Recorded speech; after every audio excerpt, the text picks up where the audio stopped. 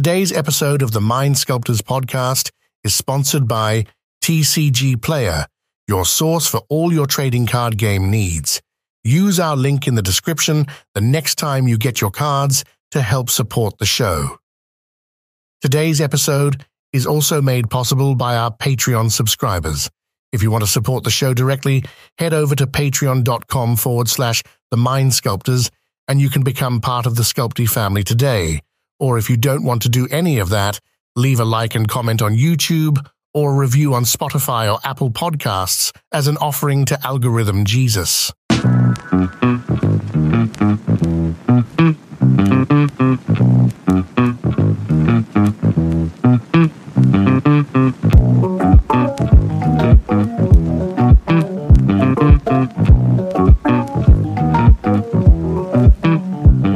And welcome everybody to a brand new year, a new season of the Mind Sculptors podcast. I am your your main sculpty boy. I don't know that main sounds correct. I am Callahan, and joining me today is the one and only Jeff Probstfart 69. Hi everybody, Ian here. We all know how it is. I'm featuring my lovely Jeff Probst cutout that I got as a wonderful, wonderful Christmas present. It's a new year, same old shenanigans. I was actually caught off guard because we didn't do a cold open where we talk about some inane bullshit for a little bit, so that was fun. It's really throwing me, I'm not gonna lie. But anyways, yeah, Jeff and I are here, and we're excited for our other guest. That's not a cutout of Jeff Probst. We have the one and only Ryan from Playing with Power, who wishes he was a cutout of Jeff Probst. You were a cutout. Just saying. I'm doing great. Thank you for having me on. This is wonderful. Now, do you wish you were a cutout because of like you would have less responsibilities as a cutout, or is it like is it just like a state of being you wish to achieve? You dress for the job you want. Oh, that's fair. Not the job you have. So. Well, now I'm imagining you in like some very 2D clothing. That's going to get a little problematic with events. It's very, very depressing. Or like one of the things I'm thinking about right now is just I feel so bad for our audio only listeners. Mm-hmm. It really, anybody who's listening not on Spotify or YouTube is just really missing out on the full experience right now of seeing the one and only Jeff Probst stand ominously behind Ian right now, just silently staring off into the distance, judging everyone here. Yeah, judging everyone. Well, I don't know if you've ever watched Survivor, but Jeff is a sassy bitch. That's funny. That is very fair. How are y'all Christmases? Did you have a good Christmas?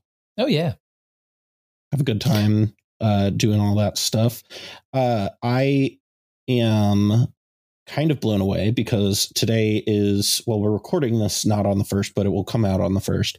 So because we're in the past, but you're listening to this in the future. Today when this comes out is my 2-year wedding anniversary, which is congratulations. Bizarre. Yeah. So that is pretty neat. So, of course, we're releasing a podcast on that anniversary. And that podcast is... So we have done historically with our good friend Ryan a annual tier list. One might call it the definitive cEDH tier list. Mm-hmm. And some of our fans would notice that we did not do a definitive tier list this year. And part of that is we started doing the monthly power ranking. So it kind of felt like it was like, doing the same thing with like a different spin slightly. So instead of doing a tier list, we are doing a full year power rankings. And so instead of just looking at the month and how the month looked, we're looking at all of 2023 from the beginning to the end. What did the meta look like? What do we think were the 10 best decks in the format overall? And, I'm pretty excited to do this. Now, going into this, it was pointed out to me by Ryan that we have historically not provided any criteria for what, constitutes a best deck. And I will say this, for me, it needs to be on, it needs to meet a certain threshold, which is make it onto the like meta report analysis that I do. And if it can't meet that threshold, then I don't know that it's one of the best decks in the format. That's my criteria. And I want to be clear, like, because it can sound a little innocuous when you say it like that. It's not like a subjective analysis that Callahan does throw out there. It is like based on actual parameters as far as like performance, right? So these are not just like, oh, this is my list of decks that have done well. It is specifically a mathematically proven thing, right? That is not just innocuous, as I said. Yeah, the meta analysis for a month to month is the events that it pulls from needs to have a minimum of 50 players, and the decks that, show up need to have a minimum of 10 entries over the course of the month.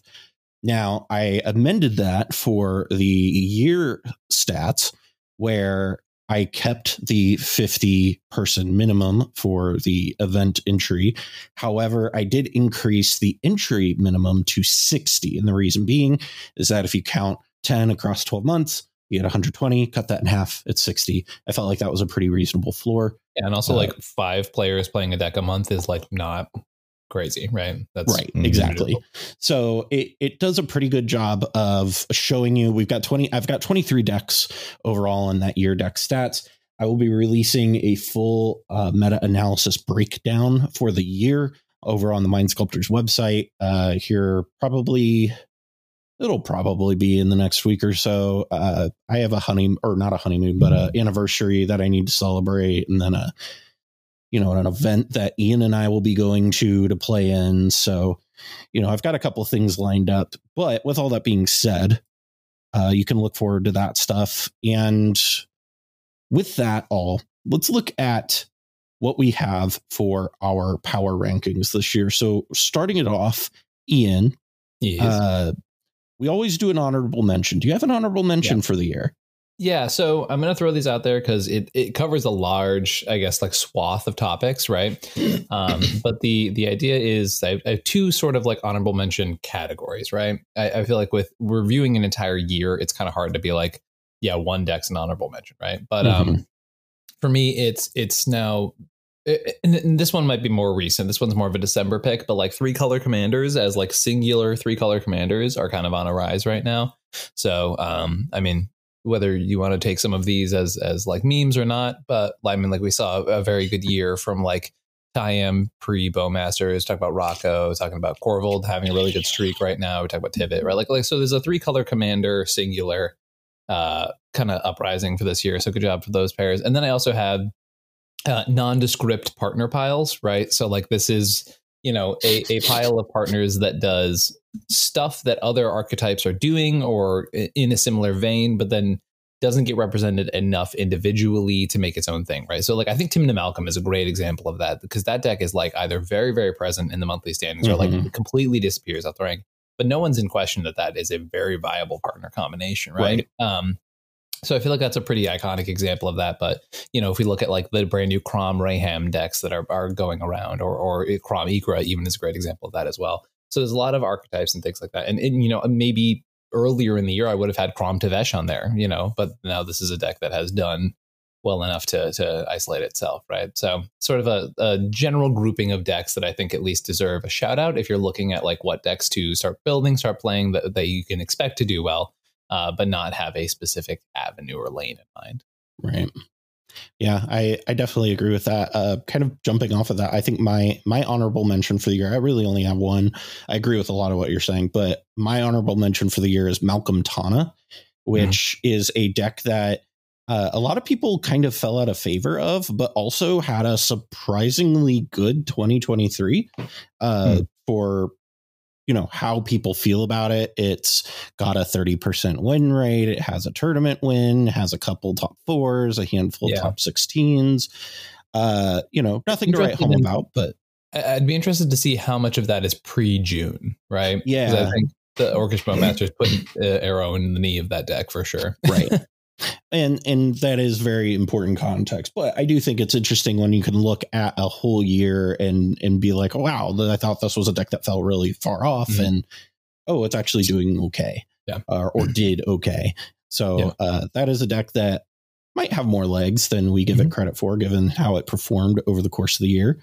Ryan, what is do you have an honorable mention for the year? I only have one, and it's Talion the Kindly Lord. And the only reason that it's on here is because it comes so late in the game of the year. And I think that this commander does have legs, but it's still so new that we're still trying to figure out exactly what shell it belongs in. We're still trying to figure out exactly how good it is in the command zone versus the 99. And we just don't have the data to really put the numbers up like some of these other decks that have been around for years now. And so Talion the Kindly Lord doesn't make my top 10 simply just because it doesn't have the metrics to really back it up. But I think that this commander is going to go somewhere in 2024. Yeah. Let's jump into this top 10 here. Ian, what is your number 10 for the year of 2023? Yeah. Just before we jump into that, I do want to point out that I think, the last 2 points Ryan and I brought up sort of do add a lot of context to this, right? So you can imagine brand new commanders, quite powerful, that haven't had the impact that they could had they been around for an entire calendar year, right? And respectively the same about archetypes that gained new pieces or were punished and lost new pieces, right? So like, who knows if next year, like let's use the Derevi deck I played, for example, right? If that version of Derevi becomes like a tournament like go-to nowadays, right? Like we won't ever know because that happened at December 15th, I think is when I played that deck, or December 9th, right? So like I think there's a lot of stuff that can be like, yes, this is how we see we're looking at the entire year as a whole, but like there's a lot of little pieces of context that can give a little more examples of like how that is done throughout. But all that being said, my number 10 is Dargo Thrasios.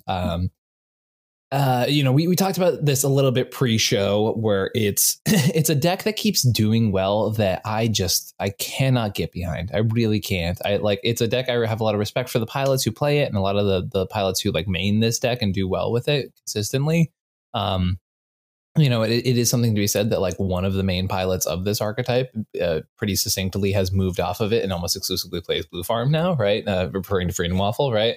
And the deck as a whole is definitely punished by his lack of presence playing the deck. But holding up the building all on his own. Yeah, right. And I don't want to take it away from people like Manila Midget and stuff like that who have also done pretty well with it. But like Evan did a lot of heavy lifting early in the year, right? So like I think it's kind of interesting to give a little bit of context there. It's a deck that I think I've lost to once. Right. So for me, that's like my tournament experience coloring that example. Right. If there's an archetype that I sit against and I look at it and I go, OK, I'm not worried about you for a while. And if I am worried about you, it's with X, Y, and Z context that I can pretty aggressively read ahead. Right. And that's how I feel when I play against that deck specifically. So on the other hand, right, we talk about the Thrasios engine. We have dockside combos. We have a lot of efficient creature combos that are really hard to interact with.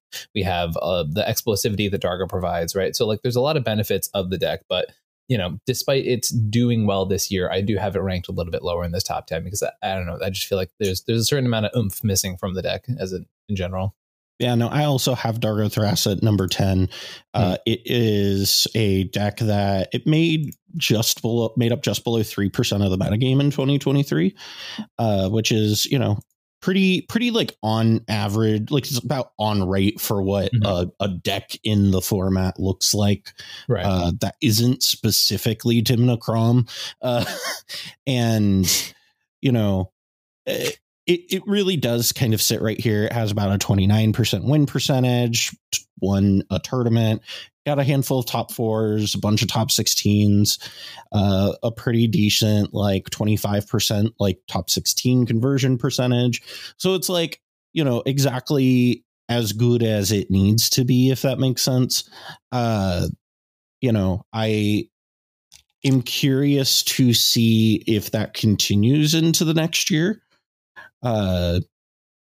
Because, Freedom Waffle there for a while was the like Sisyphus of this deck. Right. And, I'm wondering if there is a replacement person who is going to step into that role. But also, if it's only one person winning on a deck, right? Like that is also a like red flag. And so I'm not saying it is a red flag for this deck. It's a testament to the pilot more than the deck. Exactly. Right. And this is a deck for what it's worth that had 95 entries on my data sheet. So like definitely was not one pilot playing this deck. Right. But it is something to keep in mind that if it drops off in 2023, it might just be because you don't have that same dedicated base playing the deck. And that might not mean that it's bad, but it definitely can indicate the like progression in where people are playing and what people are preferring to play. Ryan, what do you have here at number 10? So mine is still Teamer, but it's Malcolm Tana. Okay. It's Teamer Pirates, basically. It's been doing a downhill slope ever since its heyday in 2022. But it's still out there. It's still it's fallen out of favor, sure, but like it's still fast, formidable. It's a consistent deck, but everyone knows how it works. So I think everyone just it's so choreographed now because we've seen it so many times is why it's fallen out of favor. Yeah. And, 10, people are like, oh, on a scale of 1 to 10, 10 must be awful. No, we're talking about hundreds of decks here. 10's still pretty good. Sure, it's probably not going to make it next year unless something happens to it that totally catapults it up again. So it will probably not even be in the top 10 next year. But this is right on the edge for me. This is kind of right on the cusp between off the list and the bottom of the list. I also think it's just one of those decks that has been built one way for quite some time. I was about to say that. And we saw that at the start of the year with I don't remember what he goes by online, but Vasher, there we go. Vasher brought it to Silicon Dynasty, and he completely revolutionized the way that people were playing Malcolm Tana, right? And forgive me if there's other pilots who worked on the list with him, but like to that point, it was the mid-range deck, right? Like it was doing its thing. Then Vasher brings this version that's playing Final Fortune, Last Chance, Warrior's Oath, Daze, right? And Bring to Light and stuff like that. And the Kiki Corridor Monitor lines, right? Which were just like not being played at all in this archetype, right? People were like going top end with Nib Mizzet and whack shit like that, right? And so that's just like, so here we have the start of 2023 bringing its innovation to the archetype, right? Then people bring it more back towards the mid-range version. And once again, then Bowmasters comes in, One Ring comes in, which are both awful fucking cards for this archetype, right? Yes, very. and so that's what we see, right? We see these cards come in and sort of destabilize what's been a very consistent and powerful deck for a little bit. But I also just played against it in the top 16 of one of the most recent Chaos tournaments, right? So like it's not dead per se. It just might mean that, like with a number of different archetypes that I've talked about and coached people with this year, it just means that maybe it needs a boost from things that were just never thought necessary or pieces that were just sort of like, oh, well, why would we need to go out of the way to do this? And it's like, well, now we actually have answers to that question. Now it's like, oh yeah, well, we got to deal with this thing, or this thing, right?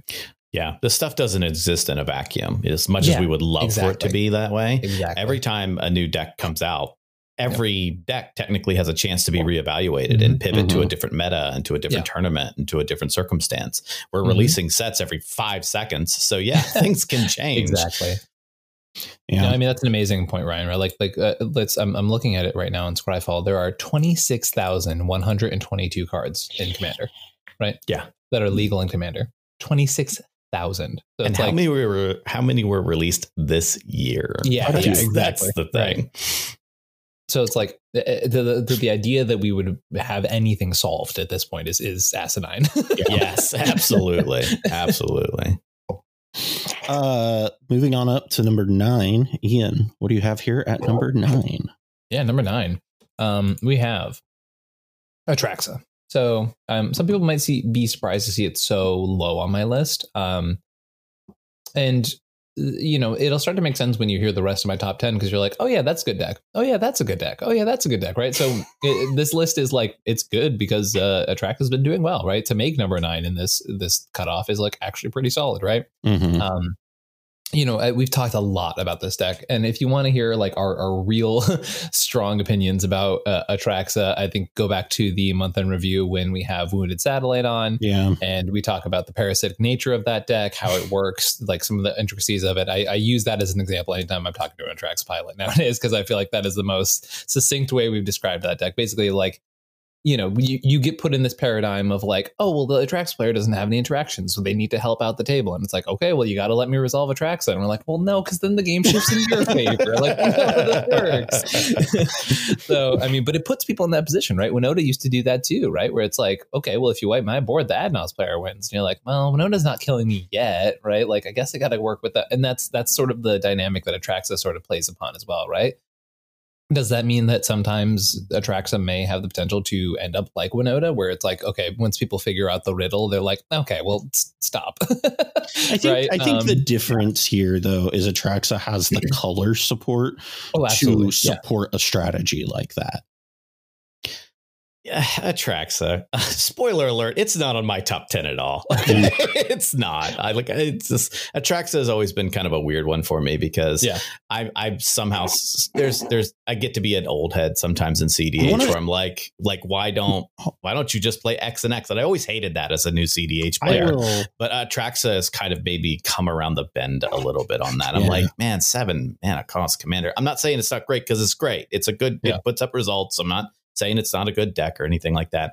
It's just that, like you said, it's parasitic. It's like, well, if you want me to help, you're going to have me help by me winning. And I'm like, well, that's not what I wanted. And I mean, I got to say though, 30% win rate for the year, right? Like it is a deck that I was immediately very skeptical of, right? I was like, okay, bad food chain deck, whatever. Right. Yeah, but then exactly. Like, food chain in 2023. What's going on here? Yeah. My number 9 is Kenrith, the Returned King. Kenrith is a deck that also had a 30% win percentage over the year. Had 3 tournament wins, a handful of top 8s, and a pretty decent 26% top 16 percentage. So it did a pretty good job doing that. But overall, I think Kenrith is just it. I don't know that Kenrith will ever be better than number 5, in my opinion, because to me, Kenrith is one of those decks that it's just, how do I put this? It's a soup deck. It's soup. It's soup. It's soup that isn't like focused soup. You know what I mean? It's like it's leftover soup is what it is. Here's what it is. You know how when you like make soups and like your parents are like, oh shit, I gotta figure out what to do with all the soup, and they like mix soups together. That's what Kenrith is. It's like I've never heard of that. I guess you guys didn't grow up poor. I did, but I wasn't mixing my SpaghettiOs with my Campbell's vegetable. Wait a minute. You just call SpaghettiOs soup? You psycho. Here we go. There we go. I'm sorry, canned goods. Maybe that's how poor I was. We weren't affluent like you that could differentiate what our canned goods were every month. Sorry, Your Highness. That wasn't as good as it was. If it go in bowl is soup. Exactly. If can't be on plate, must be soup. So for 2024, the question is cereal soup. That is the question. Cereal. You can eat it dry or wet, but here we are, But yeah, so Kenrith is kind of that just amalgamation of other decks. Yeah. It doesn't really have much of identity of its own. And I think it's kind of cursed to be that way because the commander is so generic. I will say, I think PTD has done a lot of good work with Kenrith. Like half of the good results of the year are PTDs with the King's Kitten list, right? And that doesn't look like other 5-color decks, I will argue. I think the way PTD has that one built, it's definitely way more mid-rangey and stuff like that. And I know like there's the Deadeye lines that are like specifically like, okay, this is Kenrith, right? All that being said, you're 100% right. It's a soup deck by all means. I also, in shifting a bunch of my decks around for this top 10, because I had to readjust my list right before the recording, I did have Kenrith up high on my list and then delete it and then forget to move it down. So I will say Kenrith probably deserves to be my like number 7 or 8, but I deleted it. So oops. Get fucked, Kenrith, PTD. Kenrith is on my list too, but it's not number 9. Well, what is your number 9, Ryan? What do you got? My number 9 is what your number 10 was. It was Dargo Thrasios. We were off just by a little bit, but basically it's a lot of the same stuff you said. I don't know if we need to rehash it for all the same reasons, like I get it. Like I thought was very apprehensive about Dargo ever being a viable commander till I saw it in action in 2022. And you kind of get spanked by Dargo once, and then you're like, okay, I get it.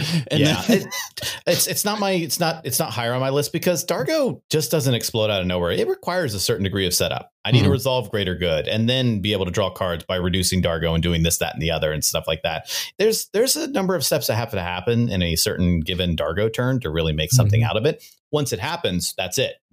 That's it. You're pretty much done. But you can see it coming because of all the things that have to get set up in order for it to accomplish this thing.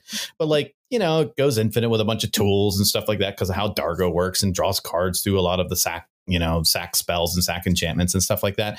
And I guess I kind of like the idea of the backup if you're just beating somebody with a 7/5 is kind of cool, but it's still kind of all the rest of the stuff that you all said. It's number 9. It's not as good as some other ones can be, and it has a couple of shortcomings. Yeah. Moving on up to number 8, Ian. What do you have here at number 8? Number 8, I have the Sphinx himself, Tivit. Were it to be earlier in the year, many folks would know that Cal and I were very high on Tivit.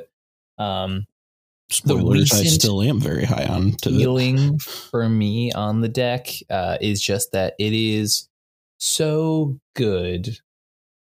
And I have to add the but every time I talk about this deck, and that's the problem. It's got that clock problem, right? Where it's so amazing at this dominant mid game, and then you get to the point where you're like, okay, well now I'm going to resolve my Tivit, and then I'll hold up mana, and then people are like, force your Tivit, and you're like, are you sure you want to do that? Or they red blast it, or they hit it with something, or they're like, Tivit's been on the battlefield for a turn, I'm going to kill the Tivit by paying the ward cost. And everyone's like, now are you sure about that one? And then the person who resolves the next creature that is actually a game winning piece usually ends up winning the game, is what I find with the Tivit play pattern, right? And there are pilots who get away with resolving Tivits or having Tivits around for more than a turn and a half, right? But that feels fewer and farther in between. And I think for me personally, when I'm playing a deck like Tivit, I don't want to play Tivit and then people be like, oh God, Tivit's going to win the game. Because Tivit's a lot worse in those scenarios, right? Like it's the Winota problem again, right? Where it's like, if you think one Winota flip wins the game, you've vastly misunderstood how that deck works, right? It's an engine thing. And I think Tivit works that way too, right? You play your control pieces, you play your engines, you play Tivit, and then eventually after a turn or two of like getting in there, accruing some value, then you can turn the corner and go for the win, right? But when that evaluation gets a little bit off, then for me, it's a deck I feel comfortable playing less because of that scenario, right? And once again, like a lot of these are definitely colored to my specific experiences, but I played a lot of Tivit, right? Now I've been told that there are some people doing well with different variants of Tivit right now. I know like Temujin, for example, is a chaos player who continually shows up with Tivit, continually does well with it. Very frequent flyer on that archetype, right? But it really depends, right? So I like the idea of Tivit still continuing to be a good deck in the format. And once again, being number 8 on this list means it is doing well in the format, right? It's just, it is definitely starting to receive more focus than I think it maybe needs to. Not to the point where I'm like, this is ridiculous, right? But definitely like, the evaluation's, I think, a little bit off on the card. And when that happens, it becomes a lot harder to play. Yeah, I think the big thing with Tivit that's important to remember is I think it is a deck that made an adjustment to a more mid-range game for when Bowmasters and stuff came down. And then when things picked up, didn't really adjust with that too. Yeah. And I think that is a big piece of that also. I think that adjusting the deck a little bit so that it's not so chunky is maybe worth the consideration. That being said, I'm not saying that the deck should stop being a control mid-range deck. I'm just saying, hey, maybe it should have maybe one or two other cards that help it turn the corner. Yeah, agreed. And that's really my biggest critique of it. And definitely, I've been doing a lot of theory crafting on Tivit lately. But my number 8 for the month is Tevish Crom, or for the year, excuse me, is Tevish Crom. Tevish Crom is a deck that, if you look at the numbers raw, is maybe the best deck in the format behind Tymna Crom. The issue is that when you then put your goggles on and you go and dig into the mud of the data, you see that it doesn't even have a quarter of the entries that Tymna Crom has. It doesn't have half the entries that Rog Sai has. So it just hasn't seen the same level of play that these other decks have had. With that being said, it's still proportionally one of, if not the best performing deck of the year. I mean, it does have the best win percentage of the year, like by a wide margin, like it by like 2 percentage points, which in cEDH is like a big jump, right? It is a 32% win percentage over Tymna Crom at 29, which is quite a lot. And it also has the best tournament winning percentage.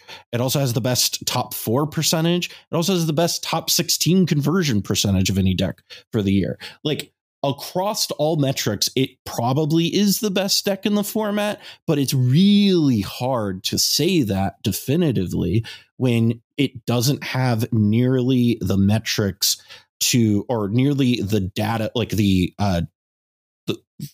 vastness of the data is just not there. We can look at the sample that we have and go, this is really good. And if it continues this way, I can predict that it's probably going to be one of the best decks in the format by and large. However, the data is not there right now. I think where it sits at about 2.5% of the metagame, I think like number 8 is a pretty reasonable spot for it right now, especially when you consider that the other 7 decks on my list have at minimum double the entries. So like it's one of those things where I love the deck a lot. I think it's really good. I've definitely come around to it, but I want to see what 2023 has it. I want to see if it gets more popular.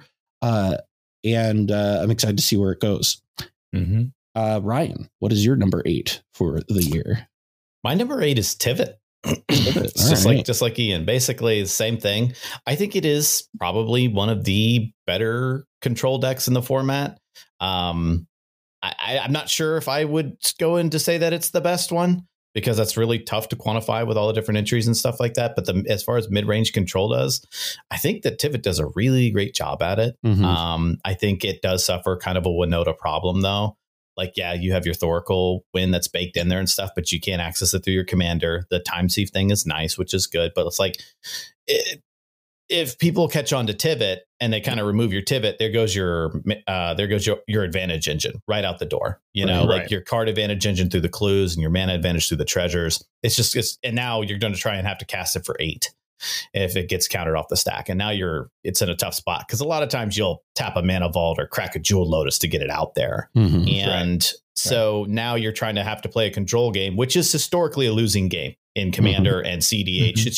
It just doesn't do very well.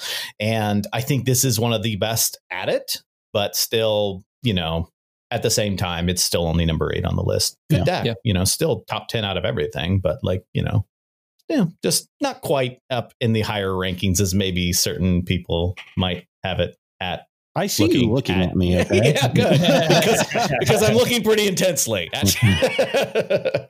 Listen, nobody is going to be surprised where I have Tivit. When it's your number 1. It's not my number 1. Tier 0. Okay, that's cool. You made a new entry for it. Nobody's going to be surprised that I think it's a top 5 deck. Spoiler. But it's, you know. Yeah, Tivit's great, but like, you know, it's number 8 on the old list. Yeah. Moving on up, number 7, Ian, what do you got? Number 7, I have Najila. Okay. So Najeela, obviously, a very strong deck in the format. I've often described Najeela as the peak and valley deck of cEDH, where there will be periods of times where, it is almost free to show up and play Najeela at a tournament, right? It's like you will either top 16 or win the whole thing with this deck, right? And then there are periods of time when people like catch on to the deck, right? Or there's a new card printed, I don't know, like the One Ringer or Orcish Bowmasters, hypothetically speaking, that sort of take a hit to that deck, right? And then suddenly you get punished for not having card advantage in the command zone and people are playing to the board, right? And yeah, you can see where I'm going with this, right? So it's there are some times where it is one of the best decks in the format. I think realistically in the front half of the year, Memo propped up the numbers for this deck quite a lot. Obviously, it's a deck Memo was very comfortable with, was playing a lot more tournaments than they are currently earlier in the year, and therefore the deck got a pretty solid boost, right? And nowadays, Memo's kind of been off the deck, and the deck's not really seeing as much play. Still puts up top results now and again, right? Still a deck that people should respect, right? Still a good 5-color option that turns on Guardianship as early as turn 1 sometimes, right? So like all of that stuff very real. At the same time, like you play Bowmasters on Najeela a couple times, and then suddenly that part of the game plan is completely dead. Right. So now they can pivot to Turbo Nas, they can pivot to Breach, they can do all of the things that we know that the deck is capable of, but it doesn't mean that, there aren't certain things that can sort of attack that. Right. So Najeela, very solid list, but definitely is not without flaws. Yeah. I also have Najeela at 7. It is a deck that I feel like by all accounts should be in the top 5. But is a deck that suffers greatly from the printing of Bowmasters, and it really didn't see it recover after Bowmasters got printed. I thought it would. It had a little bit of a resurgence in November, or not November, in October, and then November rolled around and December rolled around and December rolled around, and it didn't even show up on the December stats. So like it's just like a deck that, like you said, has a lot of peaks and valleys. It's as Billy Joel would say, it goes to extremes. It's either too high or too low, and there's no in between. And if you know that song, I'm glad there are other Stormfront fans out there. But it is a very good deck. I think that it being 9% of the yearly metagame speaks to how good it is overall. But I also think noticing that it was 9% and then dropped off dramatically at the end of the year also speaks to how much of a hit Bowmasters was. Yeah. That is why I have it at 7. Ryan, what do you have here at 7? My number 7 is Kenrith. Okay. Kenrith, the Returned King. So a lot of what you all said before about Kenrith, one of the things I do definitely want to touch on is, while it is really good, 5-color bowl of soup or whatever we were calling it earlier. I thought we were calling it SpaghettiOs, right? Something. So, yeah. For all you connoisseurs out there, it's a soup. Yes, exactly. But it does. It suffers an identity problem. In some aspects, that's good, because when somebody flips over a Kenrith, you have no idea necessarily what they're bringing unless they are the pilot of that deck, because you have things like Kenrith Stacks, mid-range, Storm, Druid, Reanimator, all these different types and stuff like that. And each of those have their own little subsets. You have kitten decks that are on Kenrith and stuff like that. And so I think there's a lot of advantages to having it, but it's just so generic in the command zone, as we said earlier, that it can sometimes suffer an identity problem of what is, I don't know, maybe what I would call the best version of the deck, because I just don't think there is. And because it can do anything. The higher cost, I know that we are in a Jewel Lotus world now, so that's not as bad. I don't harp on that as much, but you don't frequently see a turn 1 Kenrith. And if you do see a turn 1 Kenrith, you don't usually see the turn 1 Kenrith win the game. It's fine. It's a good deck. It can be built a lot of different ways, which I think is a pro of it. But like I said, it also suffers the identity problem, which is a con. So it's kind of that two sides of the same coin kind of deal.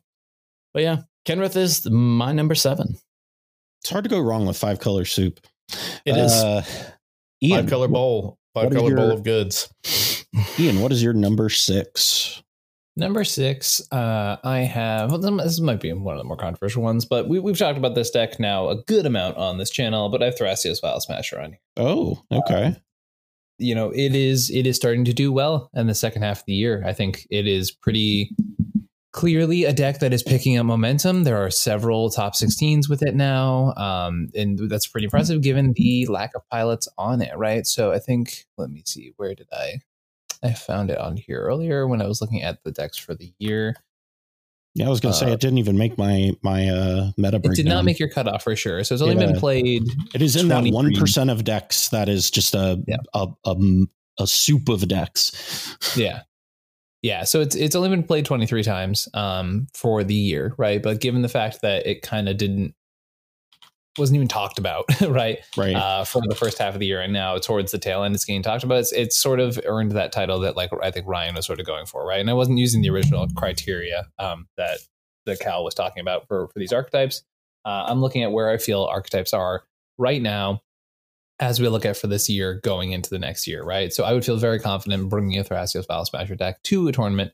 It doesn't have enough results that I'm comfortable throwing it up in the top echelons of like what is being played right now. But I would not be surprised to see into 2024 this deck starting to do quite well. And there's so many iterations, right? Like there's Curiosity variants on this deck. There are more explosive Isochron Scepter lines. There are Turbonauz decks. There are adjacent creature combo style decks, right? There's so many different ways that you can build this archetype. Like I literally was memeing the other day and looking at a Dragonstorm version of this deck, right? Like you can do that because it can host a shell, right?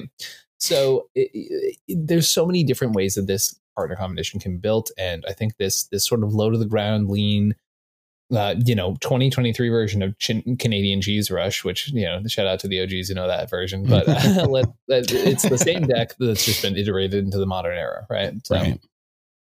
Yeah. You know me, I love Thrust File. This is a deck I'm a big fan of right now. It did not make my top 10, but my number 6 is Atraxa Grand Unifier. Let me ask you, if I were to look at stats and tell you which deck you think had a 28% win percent, don't look at the stats. Which deck had a 28% win percentage and which one had a 29% win percentage between Atraxa and Rogsai? Which one do you think would have the better win percentage? Probably Rogsai. Yeah, well, it's Atraxa. By 1 point. By 1 point, sure. But like we said earlier, even 2 points is a big difference in cEDH. It can be. Point differences are substantial. The other thing that is important to note is it also, pound for pound, it had the identical top 16 for conversion percentage to Rogsai. Here's the big difference, though. Atraxa had a better top 4 in tournament winning conversion percentage, with a conversion percentage into top 4s of 7.5 compared to Rograx 2, and a 1% conversion percentage into the finals or winning the whole thing versus Atraxa had 13. Yeah, it was 1.3 as opposed to Rograx 0.5%. Okay, so is this a pro Atraxa talk or this is a pro Atraxa talk? Yeah, Silas talk. Well, and I'm saying this mostly because of the fact that Atraxa is a lot of people will tell you like, oh, Rogsai is the best at getting into top 16s, but if you look at it, it's just as good as Atraxa. And the reason I'm drawing that comparison is most people would think, myself included, that Rogsai is a better deck than Atraxa.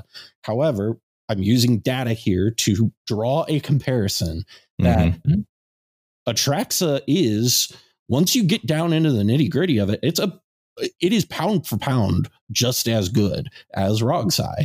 And so for me, I put it right next to it. I'm on it. I'll spoil this for you. My number 5 is Rogsai. And to me, I have them there sharing that spot. Like Mhm. they are right hand in hand. They are part of what I consider my mid-tier decks in these power rankings, because they are the decks that are not quite good enough to push themselves and pull away statistically from the rest of the field, but they are a good head and shoulders better than the rest of the average stuff that you see in the format. So I have Rogsai and Atraxa here kind of sharing this 5-6 spot because to me, they're both like hand in hand, just as good as each other. The big difference here is that Atraxa does little bit better. And again, like we're talking like half a percentage point, right? So it's not like substantially better, but when you consider that like the average top 4% conversion rate is like 5%, like half a percentage is huge, right? So that is one thing to keep in mind, is that Atraxa I have lower, mostly because I think it's a clunkier deck, but like if I had to choose a solid 6 and a 5, I'd probably put a Rograk over it. But when you look at the stats, Atraxa is better overall at converting like into tournament wins, like tournament wins. So Cal is sort of infamous at this point in the Rogsai community for their takes on this commander. But the points being brought up are 100% correct, which is like Rogsai is a great. I mean, it took over the Winota spot of like, I'm gonna make top cut with this deck, right? Yeah. Like it is that deck now, right? And given that it's very clear to see that like the deck has trouble when people are like, okay, the tournament's on the line, I'm not going to lose to the same gimmicks that I might lose to in the Swiss, right? Like I can afford the loss here if I go push my own game plan more proactively. And that's interesting to think about, right? And it also just might be that it has a bad matchup against the other good decks in the format, right? Like other top decks have an easier way to dismantle Rogsai. And I think that's pretty clear given the numbers, and if you look at the context of those decks a little bit. But that being said, you want to convert, you play Rogsai, right? Which is also why it is mine. Yeah, because statistically they do just as well as each other. It's interesting that the Atraxa variant, but also like I will point out, like Rogsai has a group of players who like know how to play it very well, and they do well with the deck consistently, right? We'll say Atraxa is very much the same, but spread out more so, right? Whereas like I think newer players can pick up Atraxa and still do pretty decently with it, right?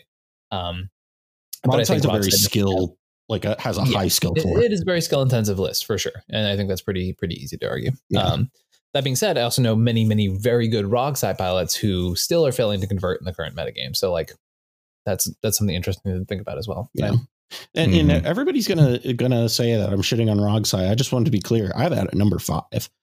So like let's just it's your redemption arc is what it is.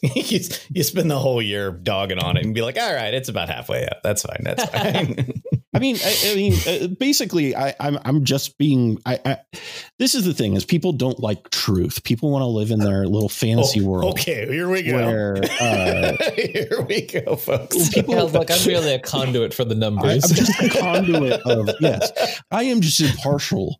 I am but a vessel in which to hear the word. Everyone, yes, I'm just the interpreter of the facts. The facts don't care about your feelings, Rogsai players. Feelings about Rogsai, I guess. Well, that's enough for me on my number 6 and number 5. Ryan, what do you got at 6? My number 6 is Sisei, Weatherlight Captain. All right. In 2022, this deck kind of hovered in the lower echelons and stuff like that. And people were on, like the Planeswalker kind of thing and the Planeswalker combos. And it did some stuff and it was cool and it was neat, but not a lot of people took it seriously. Yeah. And then people started to put up numbers with it and we started to be able to took it seriously. Yeah. And then all of a sudden they're like, oh, wait, this is actually not too bad after all. How about that? And then it started to evolve into hey, this isn't just a funny little planeswalker fetcher, this can also fetch creature combos too that are also really good. And it was getting that boost because more people, since it got that attention, started to see other brews formulate from it. And it doesn't suffer the identity problem like Kenrith does. Right. But whenever there's a Sisay activation on the stack, you don't always necessarily know what it's going to get. And that's usually when you kind of find out what line it's pivoted on. Is it on the planeswalker side or is it on the more creature side? Just is it a hybrid of the two? Activation, guys. Yep. It's just don't let it activate. That's why it's also not higher on the list. It's kind of suffers, maybe not the Winota problem in the frame that you are all saying, but I've always coined it as the Winota problem, that if you have a scary commander, just kill the commander. A lot of times the deck struggles a lot. Sisay, I feel that kind of has this problem because if you just don't let Sisay resolve, all of a sudden there's these cards that are a lot harder to get onto the battlefield in the right sequencing in order to make it work. Kind of like a weird Hulk pile when you have two of the pieces in your hand. You're like, now what am I doing? Sisay suffers that problem a little bit. It's still a good deck, and I love that it's evolving because you can fetch any legendary, and God knows they're printing a lot of those. And so I really like Sisay a lot. It's number 6 on the list. It's just below the top 5. And I think that it still has a long way to go. I think there's still a lot of really good brewing space that can be done here because every single set release, we're getting dozens of legendaries, it seems. Right. And every one of those can be tutored up with Sisay, and Sisay is going to, grow and evolve with everything.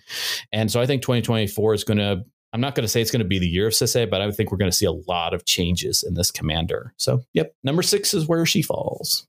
I have a lot to say about this commander, but I'll save it for later. Yeah.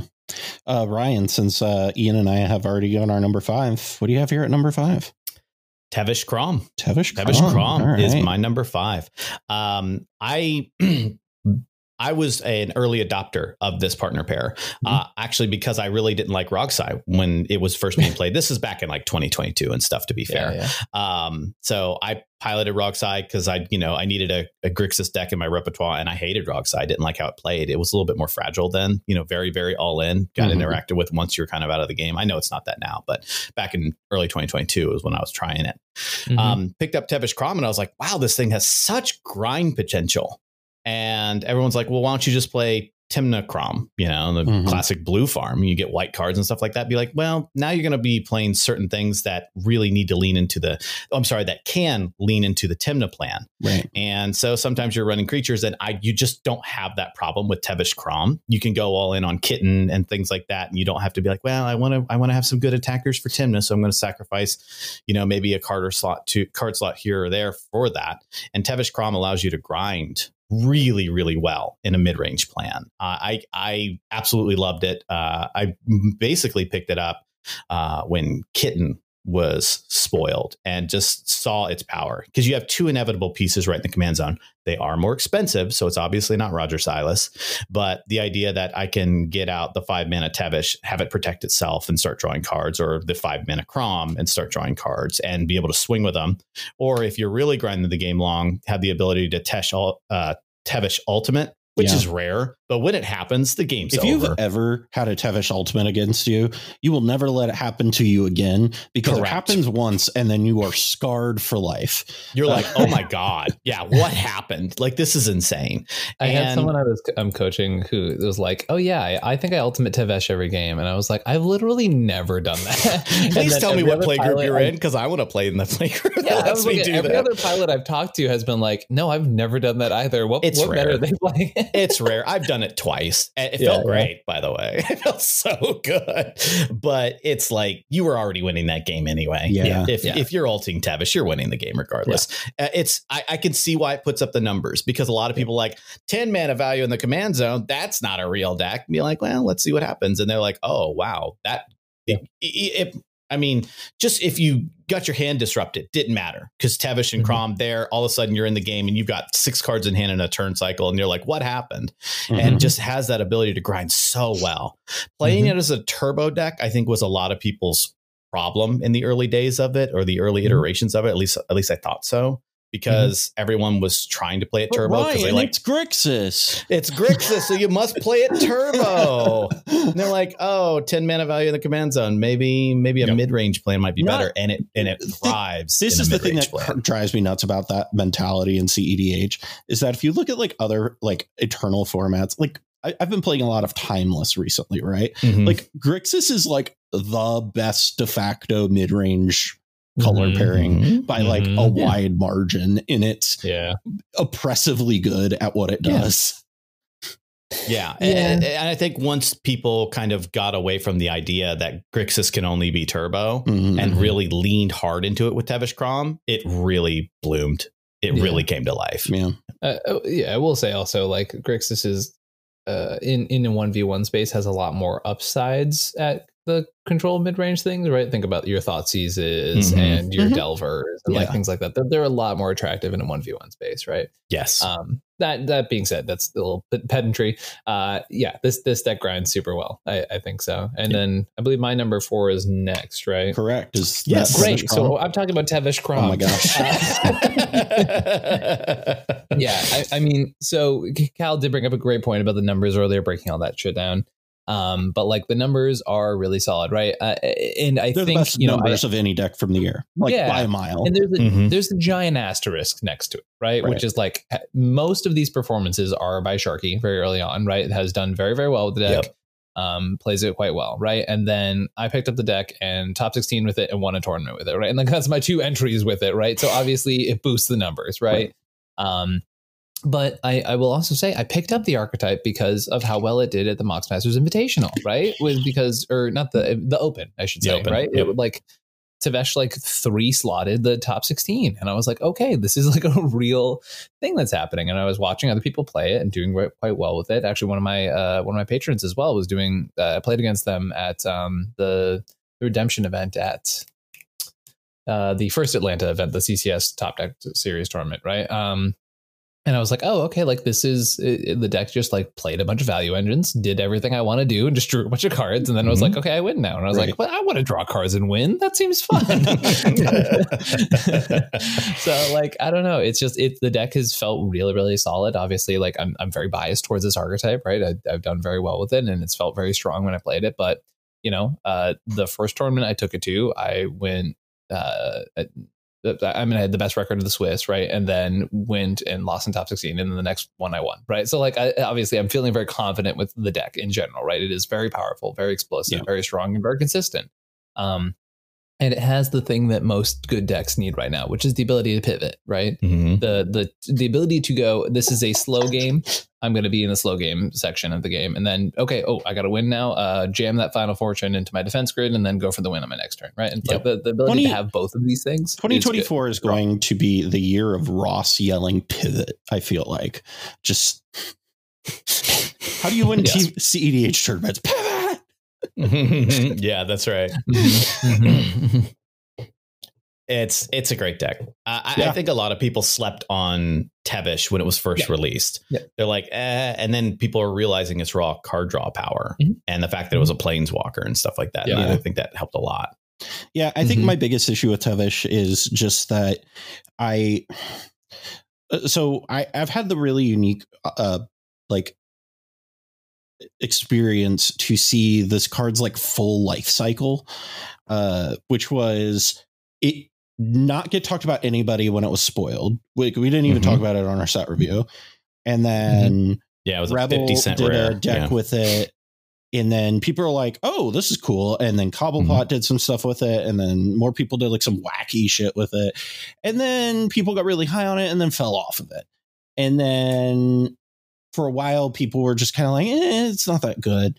And then people kind of got really high on it there for a hot minute. And then people kind of came back down to earth again. And I feel like we have finally reached parity on the evaluation of this card, which is that it's pretty good. Like that's the evaluation of the card. It's pretty good. And I don't know that I think it is like, I think this deck has the potential to be the best deck in the format. Again, like I said earlier, it's very hard for me to call it that based on the numbers because like Because if I just look at the win percentage and the conversion, right, it's better than everything else. But then if I look at the entries, then it just like, oh, well, that changes everything, right? But it also speaks to the fact that it can have low numbers and also still have a high number of results, which not every deck can say. So that is, and the other thing is too, Ian, you're a great player, but not every deck that you pick up for the first time do you make a top 16 with. So it says a lot about a deck that multiple people can pick it up and immediately do really well with it. Yeah. And I think that is part of why I think this has the biggest ceiling of any deck for this coming year. With that being said, my number 4 for the year is Sisay Weatherlight Captain. Sisay had a really big coming out party that was not at all small. Like Ian helped facilitate that in a definitely noticeable way, I feel like. And the thing about this deck is we talked about this earlier, where if you don't let it get the activation, then it's kind of crippled, but not in the same way that I think a deck like, like Winota is. Like we called it the Winota problem, but Sisay has the unique advantage of being in 5 colors where it's like, okay, sure, that's fine.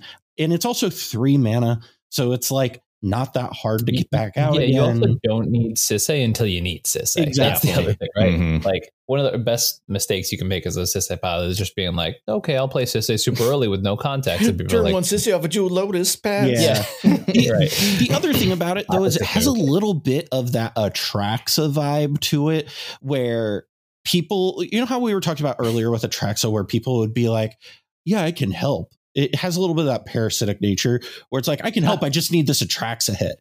Where my experience with Sisay has been, the Sisay player would be, I can help, but you got to get rid of your op agent so that I can search. And that should immediately be your first red flag that they're about to win the game. Like, I've literally never gotten away with that. But if there are Sisay pilots out there who've gotten away with that, good for you. Because that is the biggest line of actual dookie that I've ever heard. Listen, I have explained my horror story of this deck to you multiple times on this show. If you haven't heard it, you can listen to this podcast. All I'm going to say is, if you're in fucking turns, you don't need to let the Sisay player go get a Sisay activation, especially when at the end of that turn, the game just ends in a draw. Anyway, but yeah, my number 4 deck for the year, Sisay Weatherlight Captain. Keep it up, Sisay pilots. You're doing great.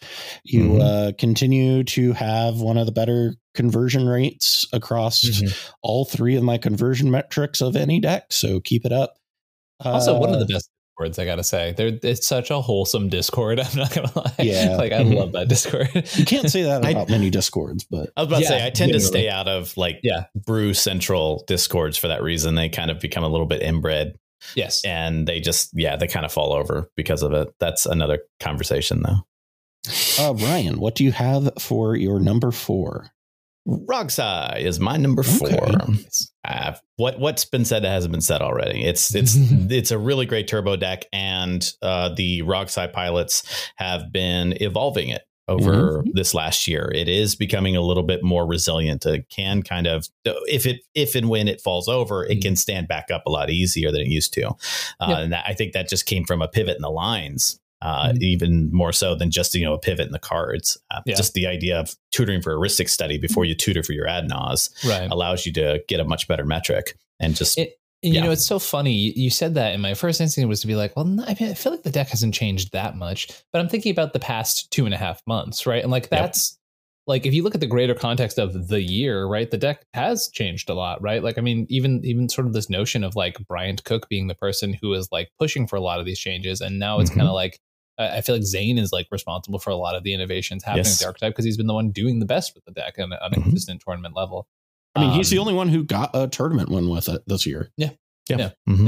And that's definitely like, I think Zane said something on Twitter a little while ago where he was like, I'm going to be mostly focusing on TO and casting for a little while, and I was like, oh man, Rocksai's bad again. Oh, Rocksai dropped out of the top 25. Yeah, which is obviously hyperbole to other good Rocksai pilots out there, to be clear. But no, I mean it's a deck that's like had a lot of good stuff happen to it. As I said, I feel like the past couple months it's staled out a little bit, and I mean, Zane not playing it might be a little bit of a little something for that conversation. But I do think it's had some like big shifts in ideas and methodologies throughout the year, and I think it's hitting a bit of a plateau at the current moment. So I'm interested, as I mentioned kind of earlier, to like see what the next phase for this archetype is, because I don't think the same gimmick is working right now. I think, the cat's out of the bag on all-in turbo, and everyone they'll just stop you. And but when you've pivoted to more of a mid-range plan, and they see a face-up tutor being not ad nos or something like that, they're like, oh, what's going on? And it has the ability to fight a lot better at the tables, because they know that everyone targets the Rocksai player, so they had to pivot their strategies, and it's doing very well as a result. Maybe not in the overall conversions like you said, Cal, but I mean, a lot of pilots are on top 16s like almost better than any other deck.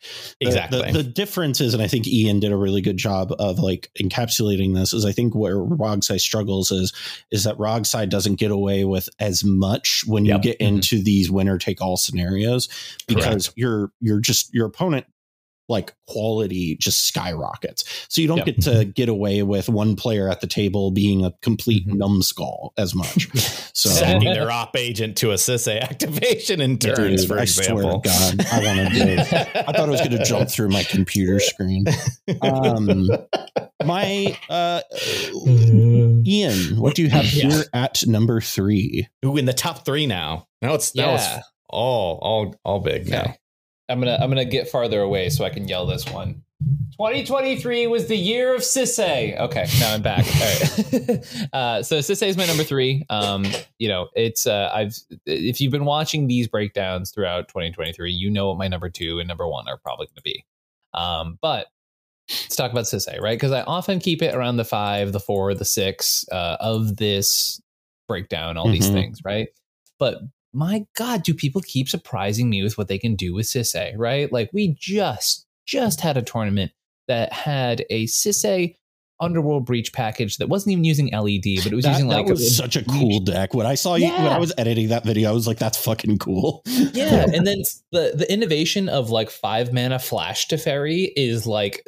That's something that's lived rent-free in my head since I saw that the other day. And there's all of these things that people are doing right now with this archetype that are just pushing boundaries. And because of the way the nature of that deck works, because it just needs legendaries, because they print cards like Kutsil that completely give the deck the biggest boost and injection it's ever gotten, right? They keep doing this stuff. So why wouldn't Sisay pilots keep getting rewarded for it, right? Yep. The deck is meant to continually be getting these benefits. Like I literally was in a coaching session with somebody who made a Zerda version of Sisay that was all about going and getting Agatha's Soul Cauldron and using a ton of colorless mana to be more explosive than the average Sisay deck, right? And it was ridiculous, but it worked. And like that was just an extreme example of something you can do with this deck, right? And it's a Rube Goldberg machine deck. Right. But if something like that is possible, then like that is explaining so much about how powerful this commander is. Right. But the last Mox Masters, 4 of the top 16 were Sisay decks, including the winning deck. I was about to say 2 of the top 4 were Sisay decks. Yeah. Literally half the top 4. Yeah. And I mean, so like, yes, Cal mentioned, I definitely think there was a popularization of the deck that happened because of my deep run with it at the Chaos tournament, right? So I think it was, I mean, you put a lot of eyes on it. I put eyes on it, right? Like I will not claim to be an innovator of Sisay, right? I owe a lot to Mike from the Howling Salt Mine, who I borrowed his Sisay list and said, hey, it feels like the Planeswalker lines would be cleaner in this deck than anything you're doing in here. And he'd be like, yeah, I guess probably, And I was like, I showed him like 3 or 4 times when I brought his deck. I was like, I think I would have won if you had the Planeswalkers in here. And then I did that like another 2 times in a row. And he was like, okay, I'll put him in. Fine. But then that got me itching to like look at this deck. Malcolm was already a player I respected a lot who had been like repping Sisay for a long time. And I was like, wow, Malcolm's been actually like putting in like this deck starts to look way more real than it's ever done before, right? So the combination of the 2 of them, Malcolm making these deep runs with the deck when no one had been doing it for a while, combined with, picking up this theme of like having seen it in a local scene. I was like, okay, like let's pick this deck up. I played it. I top forward with the first tournament I played it at, right? It felt very solid, especially when people didn't know the lines, right? So that was a tournament where I was able to take advantage of a lack of information about the archetype, right? And then I, did very well with it in my local scene. I like went undefeated on a day where I just like, it was like a play for a dual land kind of thing. It's like every single thing you played for like a certain amount of store credit, right? And I played and I won. And I was like, oh my God, this deck's crazy, right? And then suddenly it was everybody's on Sisay, right? And everyone's bringing it, everyone's showing up, everyone's representing it. But you can play it in so many diverse and different ways. Like I've done so many coaching sessions on this deck lately. And I'm like, oh, okay, this person's playing the heavy 4-drop variant. This person's playing the 1-ring variant. Like this person's playing crazy shit like Breach, right? Like it's not a deck that's limited. And it went from, and we talked about this as far like the context of the course of the year, right? Like this deck just picked up right before Lord of the Rings. So it missed the first half of the year as far as results, except for Malcolm's like one Punt City 2 result, right? It was completely off the radar. And then suddenly it's showing up a ton. And now we're ending the year with this Mox Masters overrepresentation of, once again, a quarter of the top 16, half of the top 4, and winning the tournament. Yeah. So I think this is just like been a clear culmination of Sisay just picking up this momentum, rolling downhill, just like picking up more and more wins as the year goes on. And the deck still has so much more it can do. And as Ryan mentioned, like Commander's taken up a design philosophy in Wizards printing nowadays, right? So there's not going to be a lack of legendary permanents that are coming out, right? We, adding cards from Doctor Who and Ixalan and like all of these things. Like 486 printed this year, legendaries that can be fetchable with Sisay. Next year's going to be the same half a thing. 1,000 legends. Exactly. We're talking nearly 500 cards that were tools that Sisay could technically use. Yeah. Next year's going to be the same. Yeah. We know it is. Yeah. So it's only going to get better every single year. Completely agree. So that's my tirade on Sisay. I said I had a lot to say later, and there it is. There it is, everyone. Well, moving on up to my number 3 pick for the year is this is where I put Tim Necrom. No, it's this is where I have Tivit, Seller of Secrets. To the shock and awe of nobody. Exactly 2 people. Yeah. Not here, not on this call. Yeah. No, people out there. Tivit performed exceptionally well this year overall. Backslid a little bit towards the end of the year, but I think that was less of an issue with the commander and more of just a need to maybe adapt the game plan a little bit, like I said earlier, to be a little bit less chunky, be able to turn the corner a little bit better in this faster metagame where the round limits just keep going down. So need to adjust just a little bit, but overall, the deck is still even as recently as November and in December, it has top results. So it's still doing well. And it is a deck that overall I feel confident in. This is also, now we're kind of in the range of the decks that make up 9+% of the metagame. So, this is a deck that a lot of people are on and we're on, and I think just continues to have a pretty decent win percentage. It's not the best, but 27% isn't bad. So has a really reasonable conversion percentage at 23%, and it does a lot better of converting once it's in the top 16 than a lot of other decks. So that is one advantage to the list. But overall, big fan of Tivit. If you were not aware of that already, welcome to the Mind Sculptors. My name is Callahan. And, please hit that subscribe button. Yeah, hit the like and subscribe button. This is obviously your first time here. Thank you for checking out the podcast. But yeah, I'm a big fan. Tivit's been in my top 5 for a while. So I don't see that changing anytime soon unless all of the sudden it just becomes straight up unplayable, and I don't know that is going to happen. So with that being said, Ryan, what do you have here at number 3? My number 3 is Kinnan Bonder Prodigy. Okay. Yep. Makes sense. Oh gosh, what can I say about this deck? Basically, this has got to be one of the most casual to cEDH converting decks I've seen in the history that I've been playing cEDH. You know, when you talk to the casual commander crowds trying to get them into cEDH, people are talking about combos and they're talking about partner pairs and they're talking about all this stuff. And they're like, it sounds like, I don't know if that's my vibe. Yeah. And then all of a sudden you talk about Kinnan and you're like, hey, do you like to ramp? Do I ever? Hey, do you like big, stupid creatures? Hey, do you like really big, stupid creatures that win the game? Hey, yeah. I do like that. Be like, do I have a deck for you that actually puts up really good numbers? Yeah. And Kinnan is the one. And the thing is that what I love about Kinnan is not only just that, but it has two other things. One, it is newbie friendly, but has a really good high skill ceiling. So it grows as you grow as a cEDH player. Yeah. So you feel like you're leveling up and the deck is leveling up with you versus some other decks that are a little bit maybe more newbie friendly, but their ceiling isn't as high and you feel like you outgrow it. So there's a big plateau there and you don't always know why. Whereas Kinnan allows you to have that growth. And number two, it is one of the most pet card friendly decks I've ever seen. Oh man, I've always loved this big stupid whatever, and be like, you can put it in there if you want. I'm not going to say that it's always going to single-handedly win you the game. Perplexing Chimera really is a pet card when you really play it down. Exactly. Perplexing Chimera, or just Terrastodon. Thank you. Thank you for thinking about Perplexing Chimera. I was going to be quiet for the Kinnan section and talk about Kinnan later, but my God, the Perplexing Chimera is a blight on our society. And if I have to teach a new player and ask them politely to cut it if they don't know how to play it one more time. Yes. But that's what I love about Kinnan, and it just puts up good numbers. I mean, so that on top of the fact that it has all these different really good access points to the format, which is what I love. And just like how we talked about legendaries were printed, 317 new non-humans were printed this year. So the other thing is though, it doesn't even matter that because it just makes so much goddamn mana. Who cares? Yeah, right? Like exactly. It doesn't matter. Like you could put it like a fucking Dodge Ram in that. It would do just as well.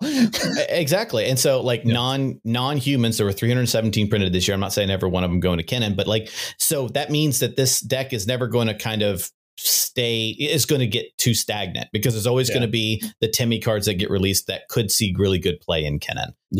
That's why I think Kinnan is fantastic. So top three for me. Super valid points. Hey, Ian, another very good card come out this year for the archetype, but we can talk about that when we talk about it. Ian, I think it's pretty safe to say you and I have the same number 2 and number 1. Do we? Maybe. What's your number 2? No. My number 2 is Blue Farm. It's Tymna Kraum. Okay. Yeah. Why do you have Tymna Kraum here? Because Tymna Kraum is arguably the best deck in the format, but Kinnan's better. We'll talk about that later. But Blue Farm is obviously insane. Like it's obviously a very good deck, right? Whereas Tevesh Kraum, I could see like maybe needing a little bit of work, meaning being one less color, all of that stuff. Tymna Kraum is definitive for our format, right? It is a very strong archetype. It is hard to argue with, and it was doing fine until 2023 happened, and you have a fun little set called Lord of the Rings, and suddenly it's the best deck in the format. And I think Lord of the Rings was the best thing to happen to this deck. I think it took it from an A tier deck to a deck that I would argue is not the best deck in the format, to a deck I will happily argue is the best or one of the top 2 best decks in the format. Bowmasters, we all thought it would hit Tymna. What it did was it murdered anything that competed with Tymna in the freaking format. Yep. Anything that was an inconvenience for Blue Farm got sniped out of this format and left this big open fucking space for Blue Farm to just do whatever it wanted. Yeah. It's absolutely insane. They were like, hey, remember how we have these cards like Notion Thief and stuff like that that'll punish you for sitting behind a Crom? Well, guess what? they're out of here. Blue Farm, do whatever you. the fuck you want. Yep. Nobody else matters. Blue Farm, you have a great time, buddy. You go do whatever you want. You got 4 colors in there, great. You want Breach? Sure. Hey, you got buddy, Thoracle, and if you want to fine. play that Notion Yeah. Thief, go for it, Yeah. baby. Who cares? You got an Orcish Bowmasters yourself. It's fine. Yeah, exactly. Oh my god, that's the other thing is like the one card that like stops the deck is Bowmasters. But you know what Blue Farm's really good at playing? Fucking Bowmasters. Yeah. You know what stops Bowmasters? A Bowmasters. Another That's kind of the issue with Bowmasters. that card, right? I think we've talked about that Yeah. before. It's like the issue with Bowmasters is the best It's answer the for a Leopold problem Bowmasters all is over another again. Bowmasters. Yes, yeah. But it's, I don't know. Blue Farm is just so uninhibited. The play patterns that the deck already was thriving with then became definitive for the format. Right? Yeah. Like, hiding behind your Ristic, hiding behind your Crom, hiding behind your Smothering Tithe. Those are all things you can do in Blue Farm, and it's stuff that is so good with this deck, right? And it's like, okay, I talked about Pivot earlier. Great. You know what you have in the deck that allows you to quickly transition from defending to winning? Uncounterable Grand Abolishers, Ranger Captain of Eos, Final Fortune, like all of these cards that are so good in this archetype, right? Or Teferi, 3-mana Teferi. I talked about that being one of the best cards in the archetype, right? And then if you go to cast your Grand Abolisher and it gets countered, you go, oh no, I guess I'll have to, I don't know, go to combat and draw 3 cards. You said that wrong, Ian. You said that wrong. It's Crombat. Oh, Go yeah, to so sorry. Crombat. Yeah, That's yeah. right. But then you get all the cards you just wasted, and you're like, wow, that was a really solid win attempt. The next person, you should go for it. So by the time that it gets back to me, everyone's used the interaction, and I've refilled because I have a Crom. It's just like, what? Oh my god. Anyways, this is the year end. I feel like I could be the most dramatic version in describing how this deck just got the biggest booster shot this year. It's insane. Like Rule of Laws were murdered by Bowmasters in One Ring and stuff like that. And Tim Necrom was just like, oh well, if you wanna kill all the things that are stopping me, I will never stop you from doing that. You guys just go on right ahead. You guys have Ridiculous. Have a good time. Yeah, have a good time, everybody. I'll be over here drawing cards with Crom. Oh, do you mind if I just sneak this Grand Abolisher in? Is that okay, everyone? Tim Necrom, very good. My number 2 is Kinnan Bonder Prodigy. A lot of what you said, Ryan, I think is true. I think when you look at the stats, it is the definitive number 2 deck. It is, I don't know how much else to say about it. It is missing 1 tournament win on my stats just because of the fact that, Monarch didn't get into the this list because it wasn't on top 16. Yeah. But it's pretty easy to look at this and look at the deck and go, oh hey, wow, this has one of the best top 16 conversion rates. Oh, this has one of the best top 4 conversion rates. Oh, would you look at that? It has one of the best top or tournament winning conversion rates. And it's very consistent. I think the biggest pit of the deck is that because it is played by a lot of new players, it eats into its overall win percentage. And so its overall win percentage looks a lot worse than what the deck's like actual quality is. Yep. So like it's sporting a 26% win percentage, which is like noticeably worse than a lot of the other like decks around it up in this area. The big but that is the contextual thing. We talked about this with Tim Necrom before, right? Where there was a period of time where Tim Necrom was really struggling because a lot of new players were playing it and they weren't playing it right. And it was doing all this stuff wrong.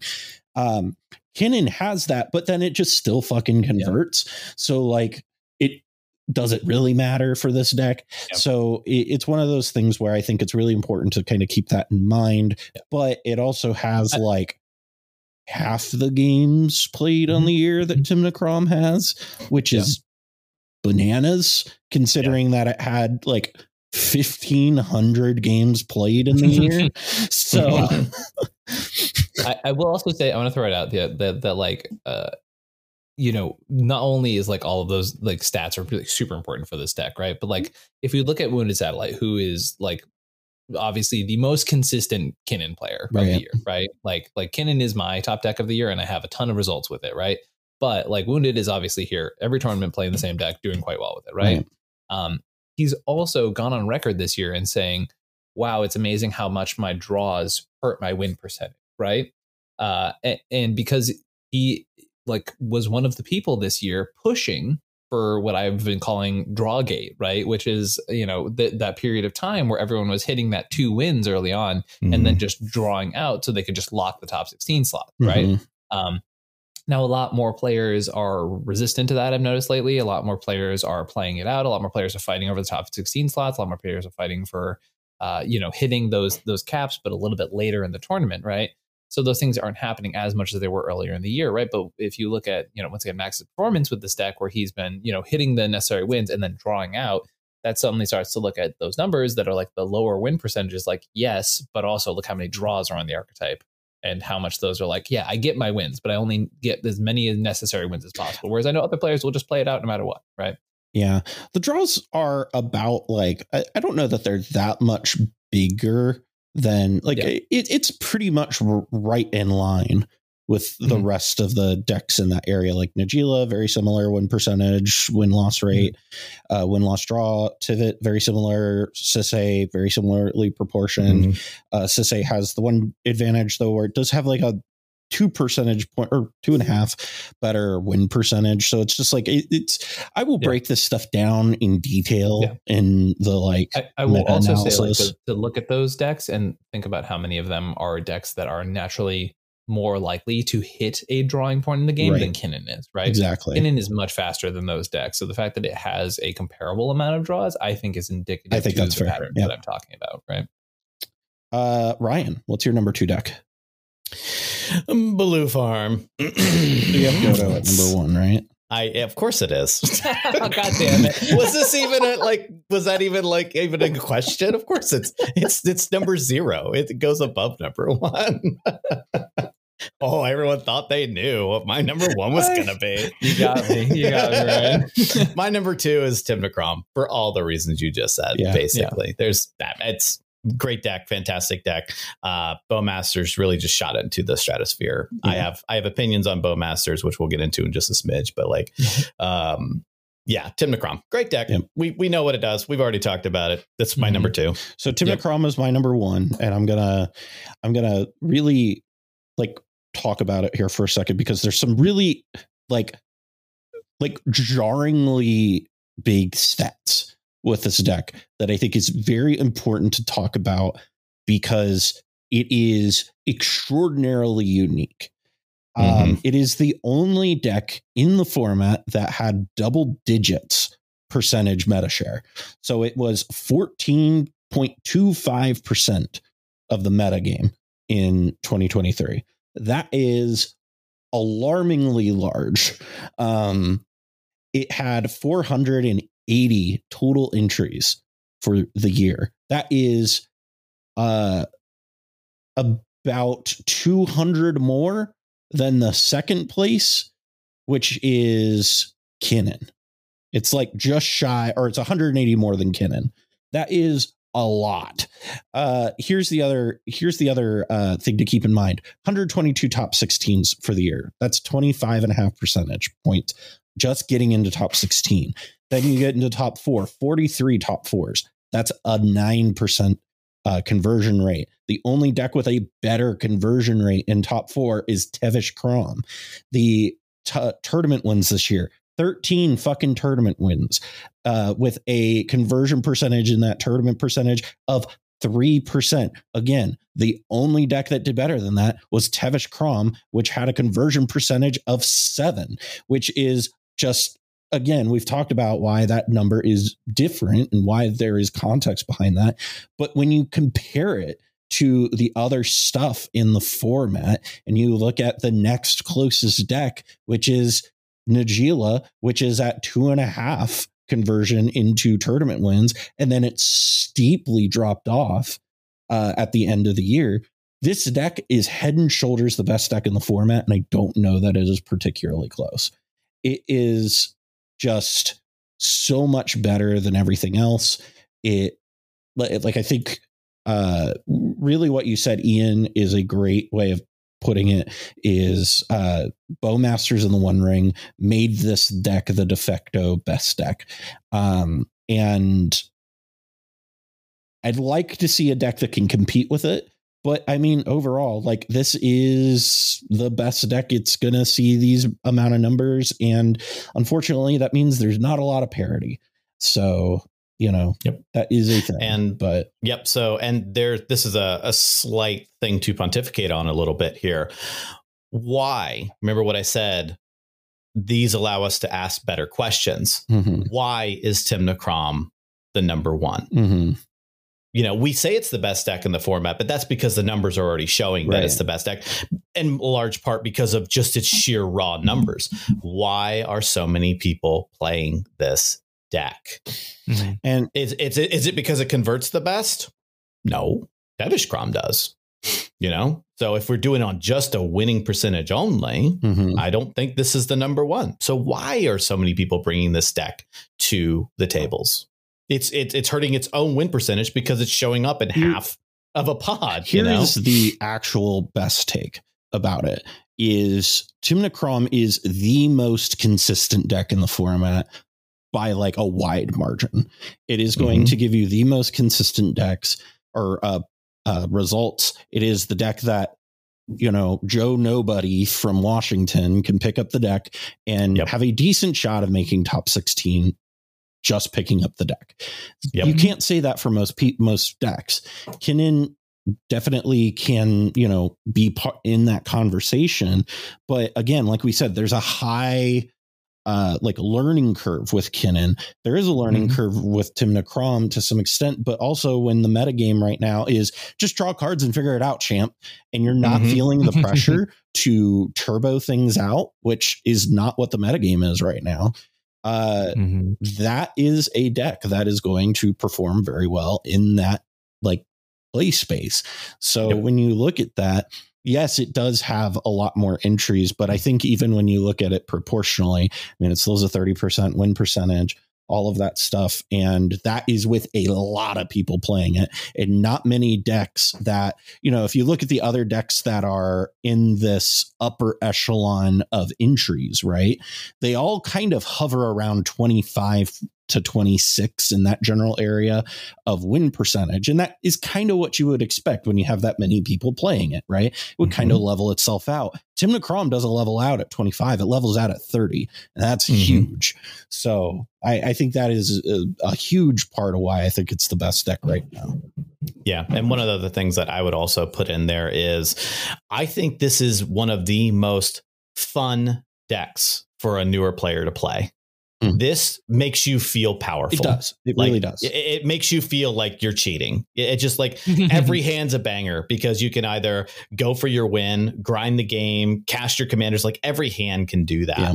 And just the ability to be able to pivot on so many strategies with one single deck is so powerful. I have seen people in a single game, a single night, take the same deck and go, I'm the turbo player, I'm the mid-range player, and I'm the control player with the exact same deck. And I can't say that about many other decks. Yeah, no, because I remember I went on record being like, hey, you could probably cut Ad Nauseam from Blue Farm, right? Yeah. Which is true. You could. It would just be a slightly worse deck because of that thing that Ryan was talking about, right? I played against a pod in Texas when I was the playing that tournament that I ended up winning in Blue Farm. And I was like, there was a pod with Kirk early on. And I was like, Kirk's just going to keep pushing and pushing and pushing. And I'm not going to grind all this deck's here, right? So I literally just went, yeah, sure, I'm going to early vamp for my Nas. And, I went off on top of everyone else. And I was like, the fact that, once again, the pivot potential in that deck is so huge, right? You're able to just transition to, hey, let's, it's my time. I'm going off now, right? And also, there's nothing as succinct and declarative of I'm going to win the game as a Teferi, a Grand Abolisher, and a Ranger Captain. Yep. There's nothing that says this game is over like those cards. Truly. Yeah. Absolutely. So, Ian, tell me why Kinnan's the best deck. Kinnan is goated. No, I mean, I don't know. Part of it's a feeling for me. Part of it's just, so in the realm in which Blue Farm lost all opponents due to the printing of Orcish Bowmasters, Kinnan gained one of the pieces that solely plugged up one of the weaknesses of this deck. And that's the One Ring, right? So the Kinnan's default issue is that it is one of the most board dominant decks potential wise of any other deck, right? Like the ability to convert activations because of your doubled mana, basically 4 mana for a normal deck, like a Thrasios activation can turn into a Nezahal, a Void Winnower, a Tidespout Tyrant, a Hullbreaker Horror, etc. Right? So that conversion is so succinctly powerful in Kinnan on a base level, right? But the weakness of the deck has always been, unless you hit your Nezahal, your Consecrated Sphinx, your Sylvan Library, stuff like that, your hand is therefore empty, right? And you are lower on resources than your opponents, right? So you can have a dominant board state, but your opponent can still jam a Thoracle Consult, and you're like, oh man, I don't got shit for that, right? Because that my Coma doesn't tap down the Thoracle, right? And so you end up in these scenarios that are unfortunate because of that situation, right? Now let's transition to the printing of the One Ring, right? The One Ring is like comically easy for Kinnan to cast, right? 4 mana to Kinnan is nothing. That's a turn like one. It is still Chizada nothing at all, right? So you can easily just be like, turn 1 Mana Vault, turn 2 Kinnan plus One Ring. Like that conversion is comically easy, right? Same thing you can do with like Lotus Petal and Delighted Halfling, right? Or any number of combinations of all of these archetypes, right? The fact that talismans have no downside in Kinnan, you can literally play them and then convert to the exact amount of mana you can play right away. Like is just like one of the craziest upsides of this commander. But anyways, the One Ring specifically, anyway, fills that hole, right? It covers for the potential of, oh, the game's going to shit. Like I can't control the board, et cetera, et cetera. Well, let me actually have this unrevealed information, right? Kinnan is very good at revealing information, dominating the board in a very revealed way. But if your hand is supplemented, then it is so hard to be able to pick it apart, right? Because you can be like, all right, well, I have my removal spell. I'm going to use my odd removal spell to be able to hit this Void Winnower, right? And everyone's like, oh, finally, the Void Winnower is going to go away. And Kinnan's like, yeah, but I got these counter spells because I've been drawing with the One Ring the whole time. You're like, damn, right? Like that's the part where Kinnan feels unsurmountable, right? Is it like a 0.001% thing I have over Blue Farm? Yeah. For me personally, I would feel just a smidge more comfortable playing Kinnan in a tournament because of the little things, like being able to be like, I'm not a Nas deck. There's no point in attacking me. Actually, right? Like comparatively to a Blue Farm or a Rogsai in your pod, right? Little things like that allow you to exist in the game later. The fact that I can not be a problem for a little bit. The fact that I do not have to push to flip into a big creature. The fact that I can be like, I'm going to play a card advantage engine, let you guys do your thing. And you can make demonstrations to the table that say, this is not the problem deck, right? It's a deck that can play well with the rest of the table, right? And as someone who likes going into the late game in this format, I don't want to have a deck that says like, yeah, it's strictly correct to beat the shit out of me at all times, right? Which Blue Farm has. Blue Farm says that all the time, right? And Rogsai. Yep. Yeah, and Rogsai too. Yeah, absolutely. And so like these very good decks, they have these giant targets on their head that say like, hey, I need you to kick me while I'm down, right? And then there's also the fact that once again, Kinnan is 2 mana. Kinnan is 2 freaking mana, and you recast it for 4, and you recast it for 6, and you recast it for 8 because that's fine. You want to dump a bunch of stupid mana with the deck anyways, right? Yeah, it always feels like wasted removal when you remove a Kinnan. You're like, I'm wasting this card in my hand. I had the same thing when I was playing Derevi, right? Where I was like, yeah, people were like, yeah, I could kill Derevi right now, but he's going to pay for and put it on the battlefield and untap the mana source he just used to pay for it, so it doesn't matter, right? And like Kinnan feels similar, right, to that sort of inevitability or almost like nihilistic mentality of like, there's no point in doing this right now, right? Like I'm not taking a game action that's helpful. So for all those reasons, Kinnan is exceptionally strong and continues to put up results. And, you know, it has like kind of a flimsy main combo, but like it's a flimsy main combo that's one singular card that needs a few other supplemental cards to convert to a win, right? And then they're super easy to assemble, super easy to tutor for in the colors. And then, yeah, sometimes you're just like, okay, I'll play a Tidespout Tyrant. You're like, yeah, sure, I guess. Like, what am I supposed to do? What do you mean? Ryan, last but not least, what is your number 1 deck for the year? Okay, so Goto Bandit Warlord came out in 2018, right? And when Helm of the Host was printed, it was, that's actually not my number 1. So my number 1 at the controversy of everybody is Najeela, the Blade Blossom. Ooh. Everyone else's 7s and 8s is my number 1. Okay. And the reason that it's number 1 is all the things that you all said earlier about how Bowmasters really put a hamper on it and stuff like that. None of that has changed. All that stuff is still very, very true. But barring Bowmasters, this deck seems to always be the one that can fight and do just about anything. And it's because of how that commander is built. That commander, you could build a deck that just makes sure there's no creatures on your opponent's boards and just win by itself. It has, I think, there's a certain number of attacks. I always get the number wrong. That just wins the game by itself because of the snowball effect of the warriors. It's like 6, now, isn't it? It's something like that. It's like 6 unimpeded attacks. The game is over. Yeah. You don't need a combo with it. You don't need Derevi or Druid's Repository or whatever it's on nowadays and stuff like. You don't need that. You can do it by itself, and that's insane how powerful that is. Mm-hmm. Now, the whole thing about the Bowmasters is true, but this is my caveat to Bowmasters. Okay. Back in 2019, I created the cEDH staples list. We won't go into too deep a subject on that, but basically the long short of it is it's all the things that are considered staple cards for our format. It started from the deck list database. We formulated the thing, and it's been carrying over for years and years and years. Yeah. One of the things that I extrapolated from that when I was curating that list was that the things that people said are going to be staples and they're here forever and they're never going anywhere is not true. People are universally, one, they are horrible about evaluating cards in a vacuum. They're so bad at it. It's like laughably bad how bad it is. Mm-hmm. And I'm not talking about Commander players. I'm talking about cEDH, Commander, and Magic players. I'm talking the whole swath of this entire game. Yeah. They're notoriously bad for it. And everyone's like, oh my God, Bowmasters, it's the death, it's the this, it's the doom, it's the gloom. It's like, give it a year, maybe give it 2 years, and Bowmasters will be replaced by something else, or the meta will adjust to the point where Bowmasters isn't relevant anymore. Mm-hmm. I say that because, and I have one specific example. Back in the early days, I kept all the historical data from the cEDH deck list database. I'm sorry, the staples list. There was a card that was in almost half of all black decks, and all the way through like August of 2020. So from for like 6 or 8 months, it was a card that was in every single black deck. Everyone ran it. Can you guess what it is? Assassin's Trophy? The way? It wasn't Assassin's Trophy. It's a good guess, though, by the way. It's a creature. It's a mono black. It's a mono black creature. Oh, Confidant? It's Dark Confidant. Yeah. Who plays that?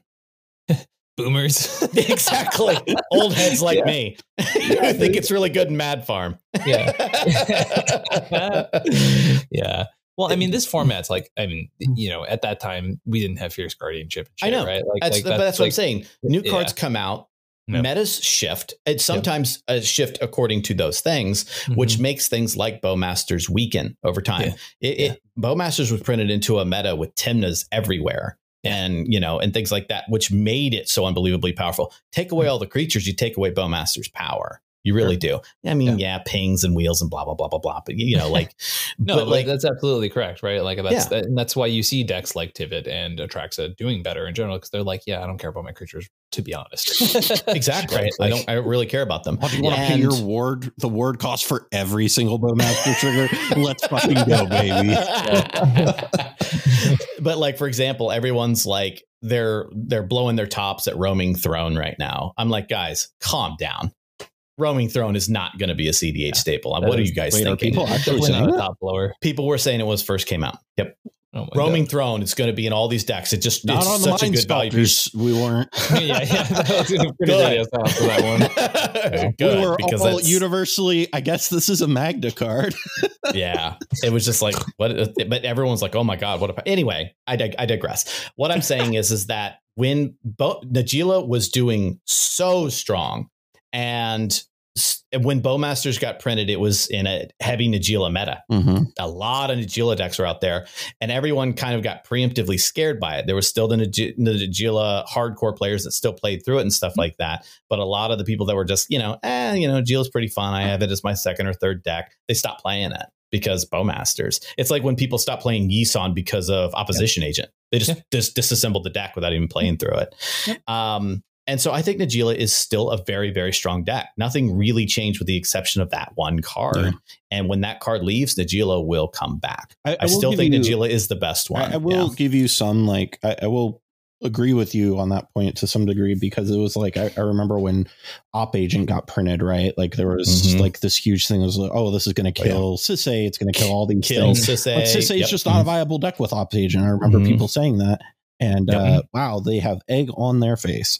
And it's just exactly. Like, I do think there is some credence to the idea that, you know, one card can't kill an archetype. Now, I do think some cards can kill an archetype, but, you know, Bowmasters, I think to jump off from what you said, I do agree with you. I think that Najeela decks really just need to adjust, and then they'll probably be right back to where they were. I think that's not a particularly hot take, but yeah, once we see a downtick of Bowmasters, which we will see, by the way, mark the point in this video, that will happen. You know, in another couple of years, we will see a downtick of Bowmasters, and we will see that we'll see Najeela come back. That might be the hot take for me. Is that I don't think that card's going anywhere. That's fine. I didn't say it's going to happen in 6 months. I said it might take a couple years, but it will happen. I'm not saying it'll go away, because there are some cards that never go away. I think Bowmasters is a card that I think will probably get banned before it just evaporates on its own. We'll see. I can't predict the future. We'll see. Yeah. Anyway, so Najeela's my number 1. My number 0 is Godo, Bandit Warlord. See, back when 2018, exactly. I could make this joke. What is it? Ian's number 1 is Belby, or number 0 is Belby. Belby. I did the other day. I was looking at that and I was like, I did get some new tools, and I was like, no, because they're going to yell at me again. Everyone's going to be like, you're the only one that can win with this deck. Every day, that's the note I got for why that got taken off the database. They were like, I'm pretty sure they're the only person that can win with this deck. That's like, so funny.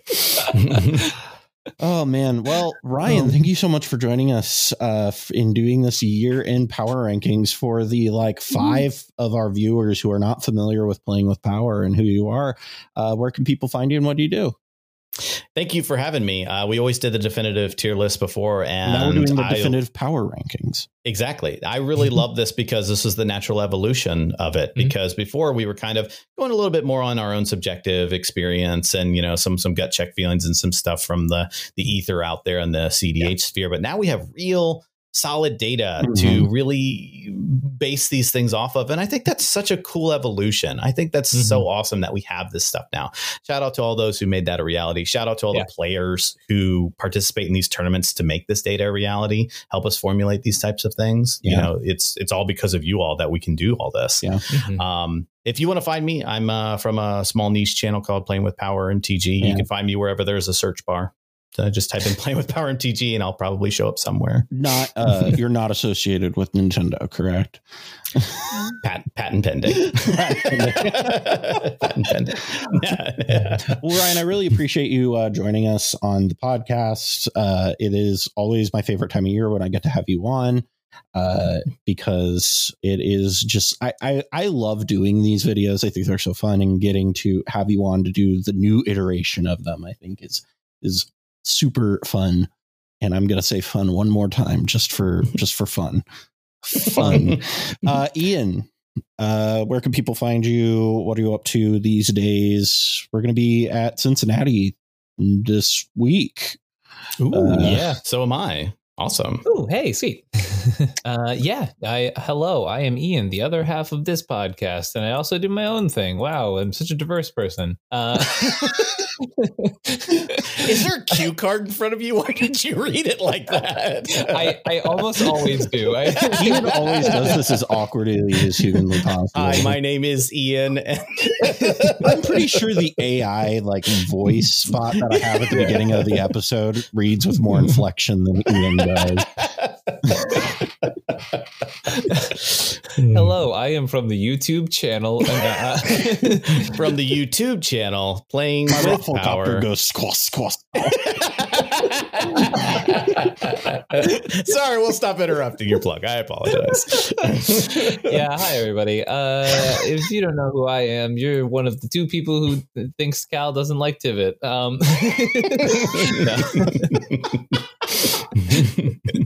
But feel free to check me over at Comedian MTG on YouTube. You can find me on Twitter and Discord, all of those places. I got a fun little Discord for folks to go in. Honestly, I'm so proud of the fact that the Comedian MTG Discord often functions very well without me. It is quite funny at this point.